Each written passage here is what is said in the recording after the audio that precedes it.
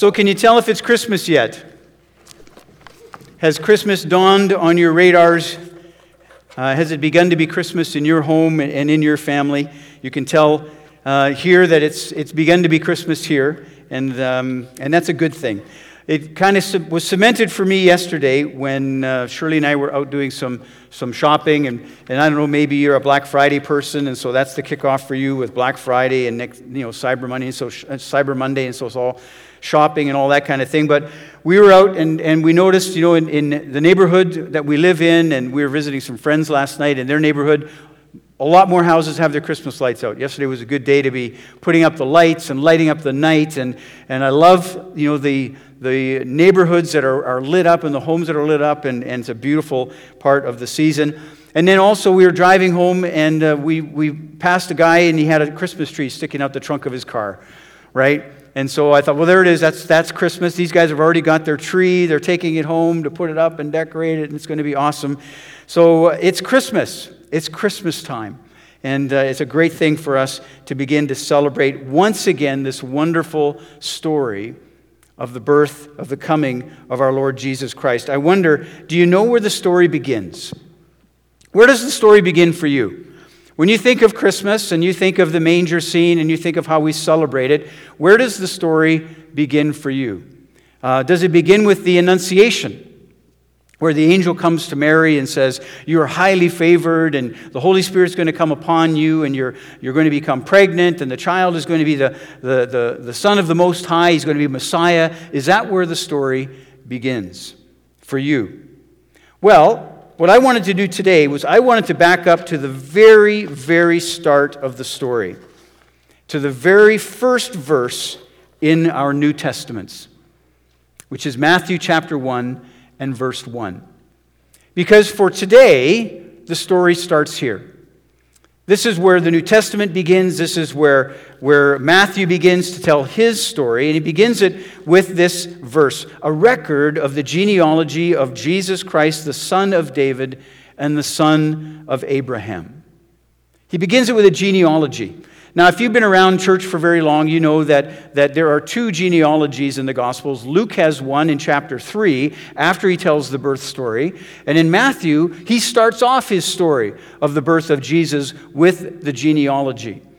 And I don't know if you've heard many sermons preached on the genealogy. I'm sure that you have over the years if you've been around long enough, because we're always looking at this story and coming at it fresh every year, saying, God, show us even greater wonder and greater insight to this story, because it's just so rich, it's so alive, it's so foundational to who we are as the people of God. And as I unpacked the genealogy and began to look at Matthew's genealogy, it just became so much more fascinating to me, and I want to share a little bit of that with you as we kind of introduce our theme of hope for this Advent season. So Matthew's gospel begins with this genealogy. And when you look at the different scholars that have studied this and look at it, it's a little bit of a mystery as to why he does it and the way he does it. There are many theories that scholars have as to what Matthew was trying to do and who he was trying to reach, but it's quite a bit, it's kind of an unusual thing that he does here, and it's in that unusualness that we get a little bit of insight and we glean a little bit of information about what's going on in Matthew's mind as he prepares us to hear this story. Expositor's Greek New Testament commentary says that the genealogy in Matthew is not so much given to prove the legitimacy of Jesus' birth, but rather to remind us of the providence of God that culminates in the birth of Jesus. The genealogy shows how the two great redemptive promises that were held out to the people of God in the Old Testament were about to be met and fulfilled in Jesus. The promise to Abraham, that out of Abraham's seed would come a blessing for all nations. And the promise to David, that out of David's ancestry there would never fail to be a king who would be able to sit on the throne as God's anointed. And that one day that king, Messiah, would come and restore all things to God on behalf of Israel. These two great promises. And these promises absolutely drove the Jewish people. For hundreds and hundreds of years, they held on to these promises. And as Matthew begins his story, his telling of the story, he reminds them of these two great promises, and he's about to tell them that these promises are both met and fulfilled in this birth of this child, Jesus. Matthew sets up his genealogy. I'm not going to read through it because it's a whole bunch of begets, but you're going to see in a slide some of the names in a second. But he sets it up in 3 sets of 14. So he starts and he gives 14 and another 14 and another 14. And there are 3 divisions of the history of Israel. The first is the time from Abraham to King David, which is the period of the law. The next is the time from King David to the Babylonian captivity, which is the period of the monarchy. And then the third is the time from after the captivity to Jesus, which is the time of the exile and return, or the time of the prophets. And so that's the way that he structures it. But the fascinating thing is, even though it's a genealogy, there are significant gaps. There are significant gaps. It's not a straight line from one to the other. The fascinating thing about this genealogy is who's in and who's not. Who's included and who's not. And this is where it gets a little bit interesting. So you'd expect the greats, right? You'd expect the patriarchs, Abraham, Isaac, Jacob, right? You're going to expect that. You're going to expect the great kings. You're going to expect King David. You're going to expect Hezekiah. You're going to expect Josiah, right? And because it's a genealogy, there also have to be a few of the bad guys thrown in there. So Manasseh, who was the most wicked king of all, is thrown in there, and all of the other kings. But between some of these, there are gaps of up to 400 years between some of these individual names. So Matthew isn't just clearly giving, a historical record. If you go to Ancestry.com, I guess, and you start looking for your ancestors, and you can trace it all the way back as far as you can, and you're looking for every connection. Well, he wasn't doing that. He didn't have Ancestry.com. He had the Jewish tradition. He had, the history of the Jewish people and those kinds of things. And as he was putting it together, remember he had 3 sets of 14. 14 is a significant number. It's 2 times 7 completeness. All this stuff is meaningful to the Jewish people. It doesn't mean much to you and I, but it had great meaning for them, and it was all symbolic. But the point was that Matthew was putting this genealogy together in such a way to prove a point. And he was trying to prove the point that the promises to Abraham and to David were met in Jesus, in this birth. And they would have understood that. The Jewish audience to whom Matthew's gospel is written would have understood that. They wouldn't have minded the gaps. They would have been able to figure it out. But the real wrinkle is that he includes women in his genealogy. That was completely unnecessary. Now, I don't mean that as a slam. I'm simply speaking historically, it just wasn't done, right? It wasn't done. This is highly unusual that he includes women. So we say, okay, all right, we get that. Jesus is inclusive, and he and his movement radicalized the acceptance of women in the culture, and they absolutely did that. So it makes sense then that Matthew would include women. Good enough. Who should he include? Which women should he include? Well, obviously, if he's got the matriarchs, he's going to want to include, or the patriarchs, he's going to want to include the matriarchs. The great women of Scripture, Sarah, Rebecca, Leah, Rachel, the female founders of the nation. Yeah, that's not the ones he includes. No, doesn't include them. Instead, he includes these 4. Tamar, who was the widow of Judah's eldest son, by whom Judah incestuously had 2 children. Rahab, the prostitute at Jericho, who aided the spies in their escape before the city fell to the Israelites. Ruth, the Moabitess woman, whose love for her mother-in-law led her to embrace Yahweh as her God. And Bathsheba, who's not even named, but is clearly being identified. She's referred to as the wife of Uriah, who was killed by King David after he committed adultery with her. These are the 4 women that Matthew includes in the genealogy. This begs the question, why? What's the point? What's he trying to say? Why is he trying to do this? And as I said, there are different theories, and scholars approach this in different ways. And quite frankly, nobody knows for sure. But I favor the idea that has been around the longest. And that is the idea that was put forward by the church fathers. That what Matthew is trying to do is remind us that this genealogy is the genealogy of the gospel. And it's a foreshadowing of grace.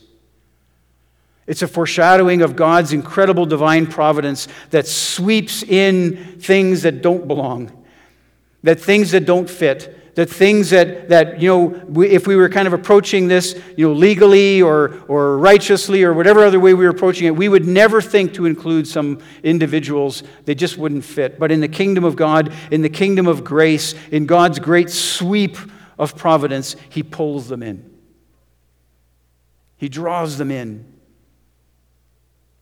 And so as the Israelites, as the Jews would have rehearsed this genealogy and thought it through and thought of these women, they would, that wasn't a high point in our history. We got it a bit wrong there. That's a bit of an embarrassing story. But these were all part of their stories, and that was his point. His point was that over 42 generations, God was at work in the good and in the bad, moving history, moving his people through, bringing them to this point. It all came together. It all had a place. God was at work in all of that. And each of these individuals, in their own way, chose Yahweh when the opportunity came for them. And they were recognized for their faith. And they were recognized. Even though they were outsiders or they were sinners or they were or whatever it was, it didn't matter. And part of that is a huge encouragement for all of us. And that's the beauty of this story. That's the beauty of this Christmas story. That we are reminded of, just as when the Jews are about to learn about Jesus' story and it begins with the genealogy and they read the genealogy and they're reminded by Matthew that their story isn't a pretty one, but it is a providential one, and it is one of grace and one of mercy. And now we can talk about Jesus. And just as Matthew reminds them, you and I, as we approach this season and we think of the birth story, we are reminded of the scope of God's grace and goodness, that this is a story that sweeps out to include everyone. That no one is excluded, and that even those that we think don't fit can be drawn in. The promises to Abraham and David were being fulfilled in this birth announcement after hundreds and hundreds of years, 42 generations. Think about that. If you're a grandparent, or maybe you're a great-grandparent. If you're a great-grandparent, that represents 4 generations. So all you need to do now is add 38 more greats to that. Okay? So I was going to put the slide up with 38 greats before grandfather. And that would kind of get us, maybe it's 39 actually, my math is off. 39, right? So you need 39 greats. That's how many generations are being mentioned by Matthew. That's how far back this story goes, that Matthew wants them to understand God has been at work all through it.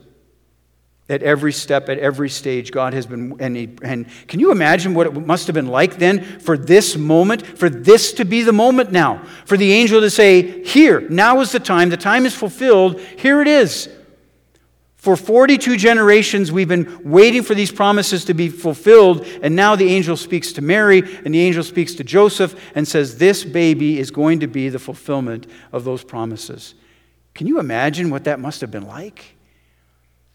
Well, in the next 2 weeks, that's what we're going to hear when Elizabeth speaks from Mary's perspective and Robert Cumberbatch speaks from Joseph's perspective, and they enter into that story to kind of get inside that space and say, what was it like to be told that you now are going to be the ones who bring into the world the fulfillment of 42 generations worth of waiting for the promise?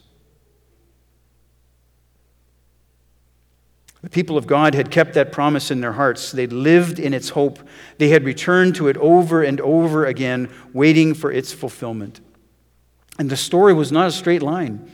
It had many twists and turns, highs and lows. It overcame tragedy. It reached out to include outcasts and those left behind. Its sweep was great, but it never gave up.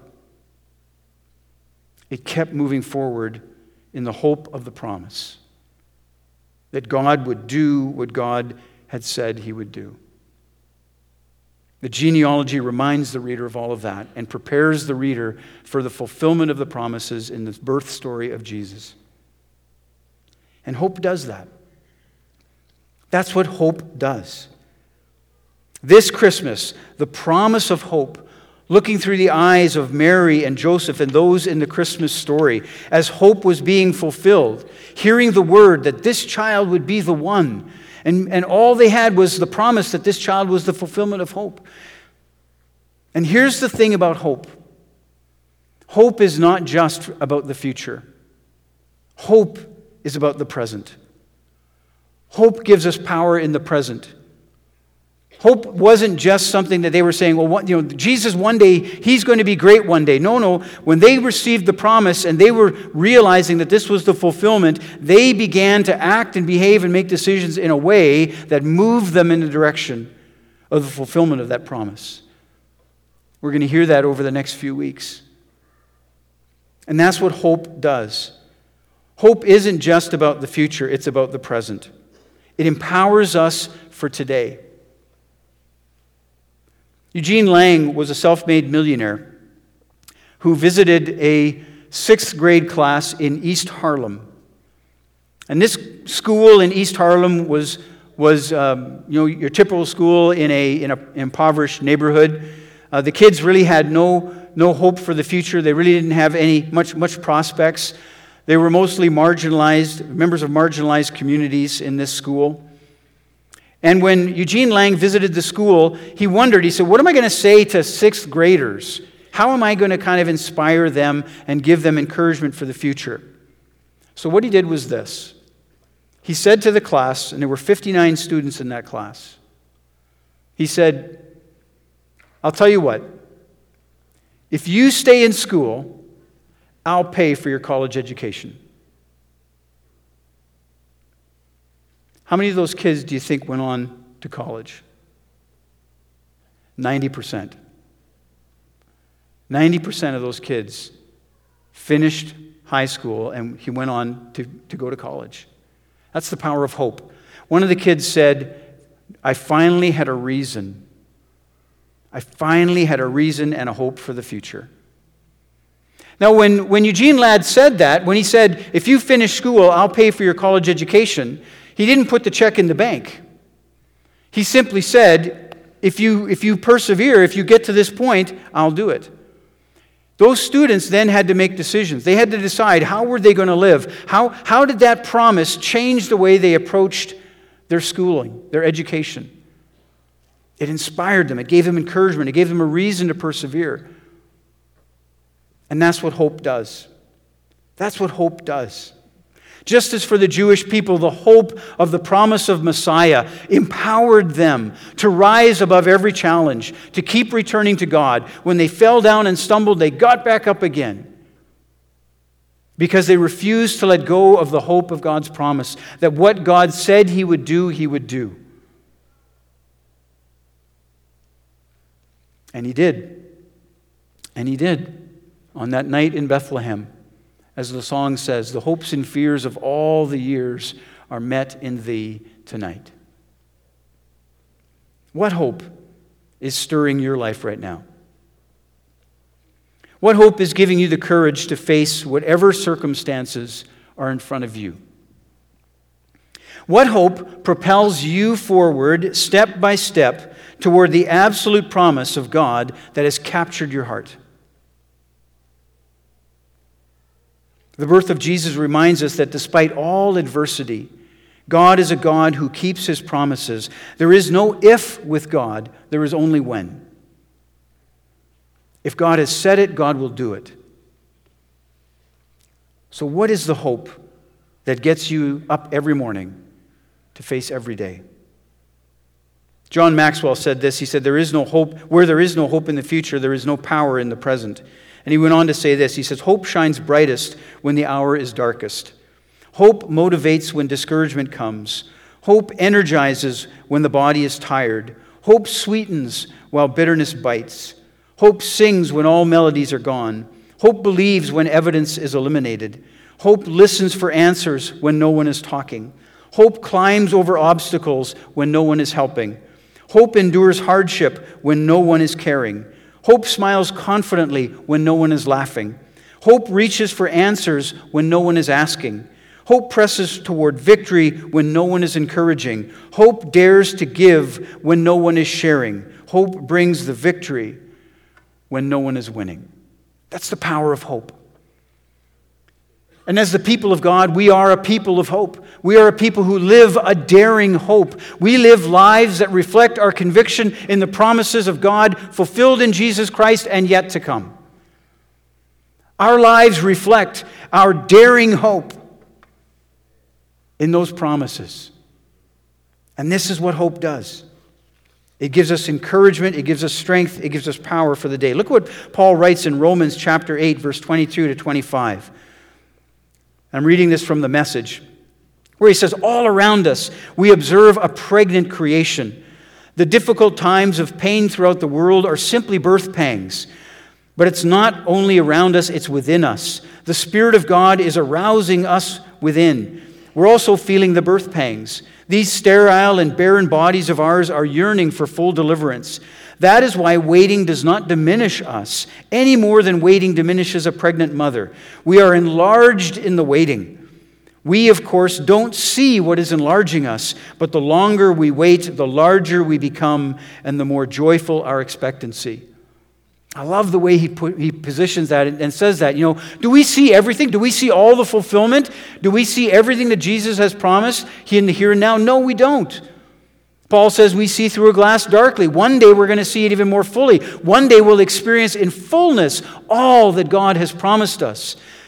But waiting for that doesn't mean that we put that on the shelf and go about our business as ordinary human beings.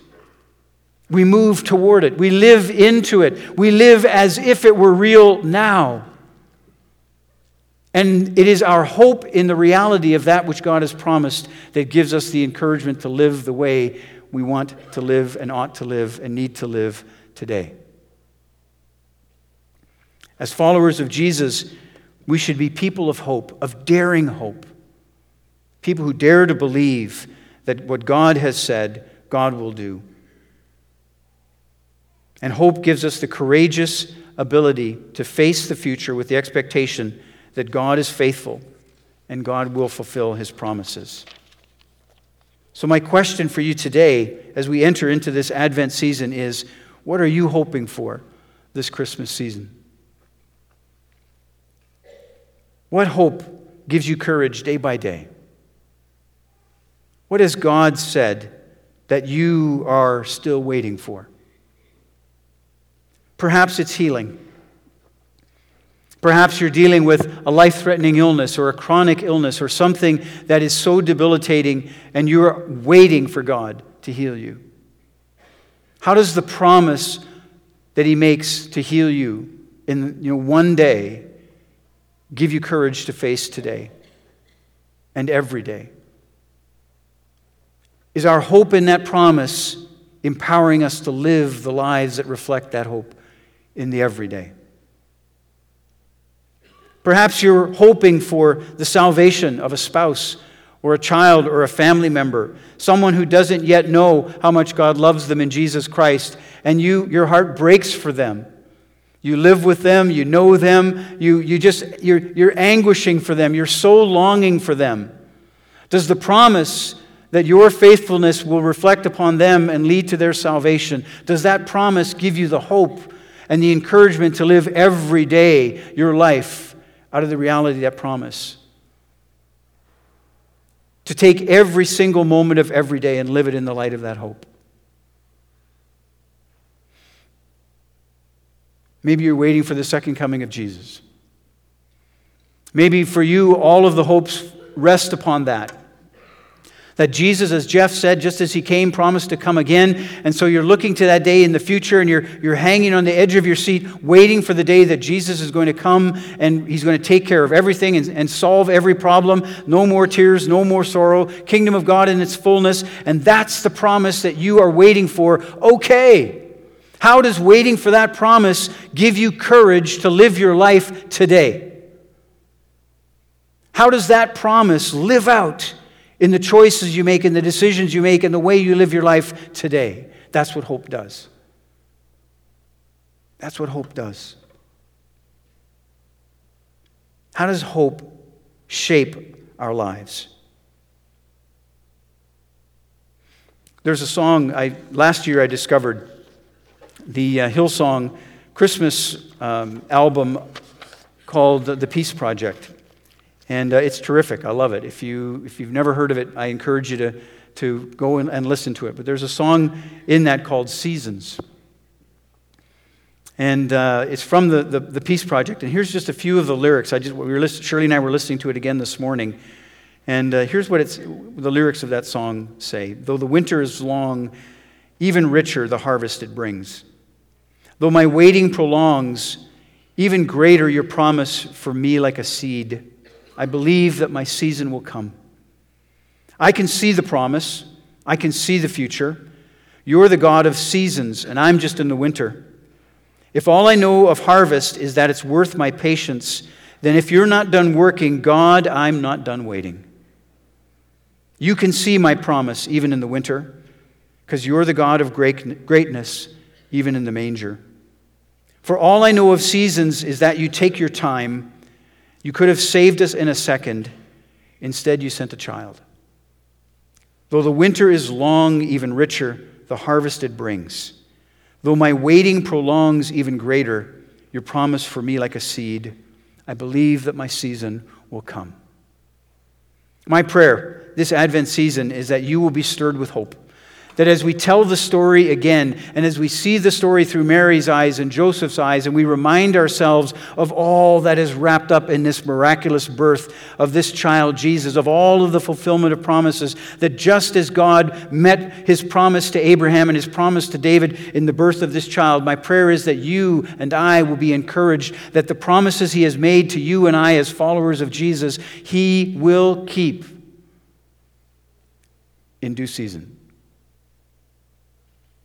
And my prayer is that you and I, by believing that, will choose to live our lives in the light of that hope, even now. What are you hoping for this Christmas? I'm hoping for courage, and for faith, and for joy, and for peace, and for our light to shine brighter than it's ever shone before. Amen.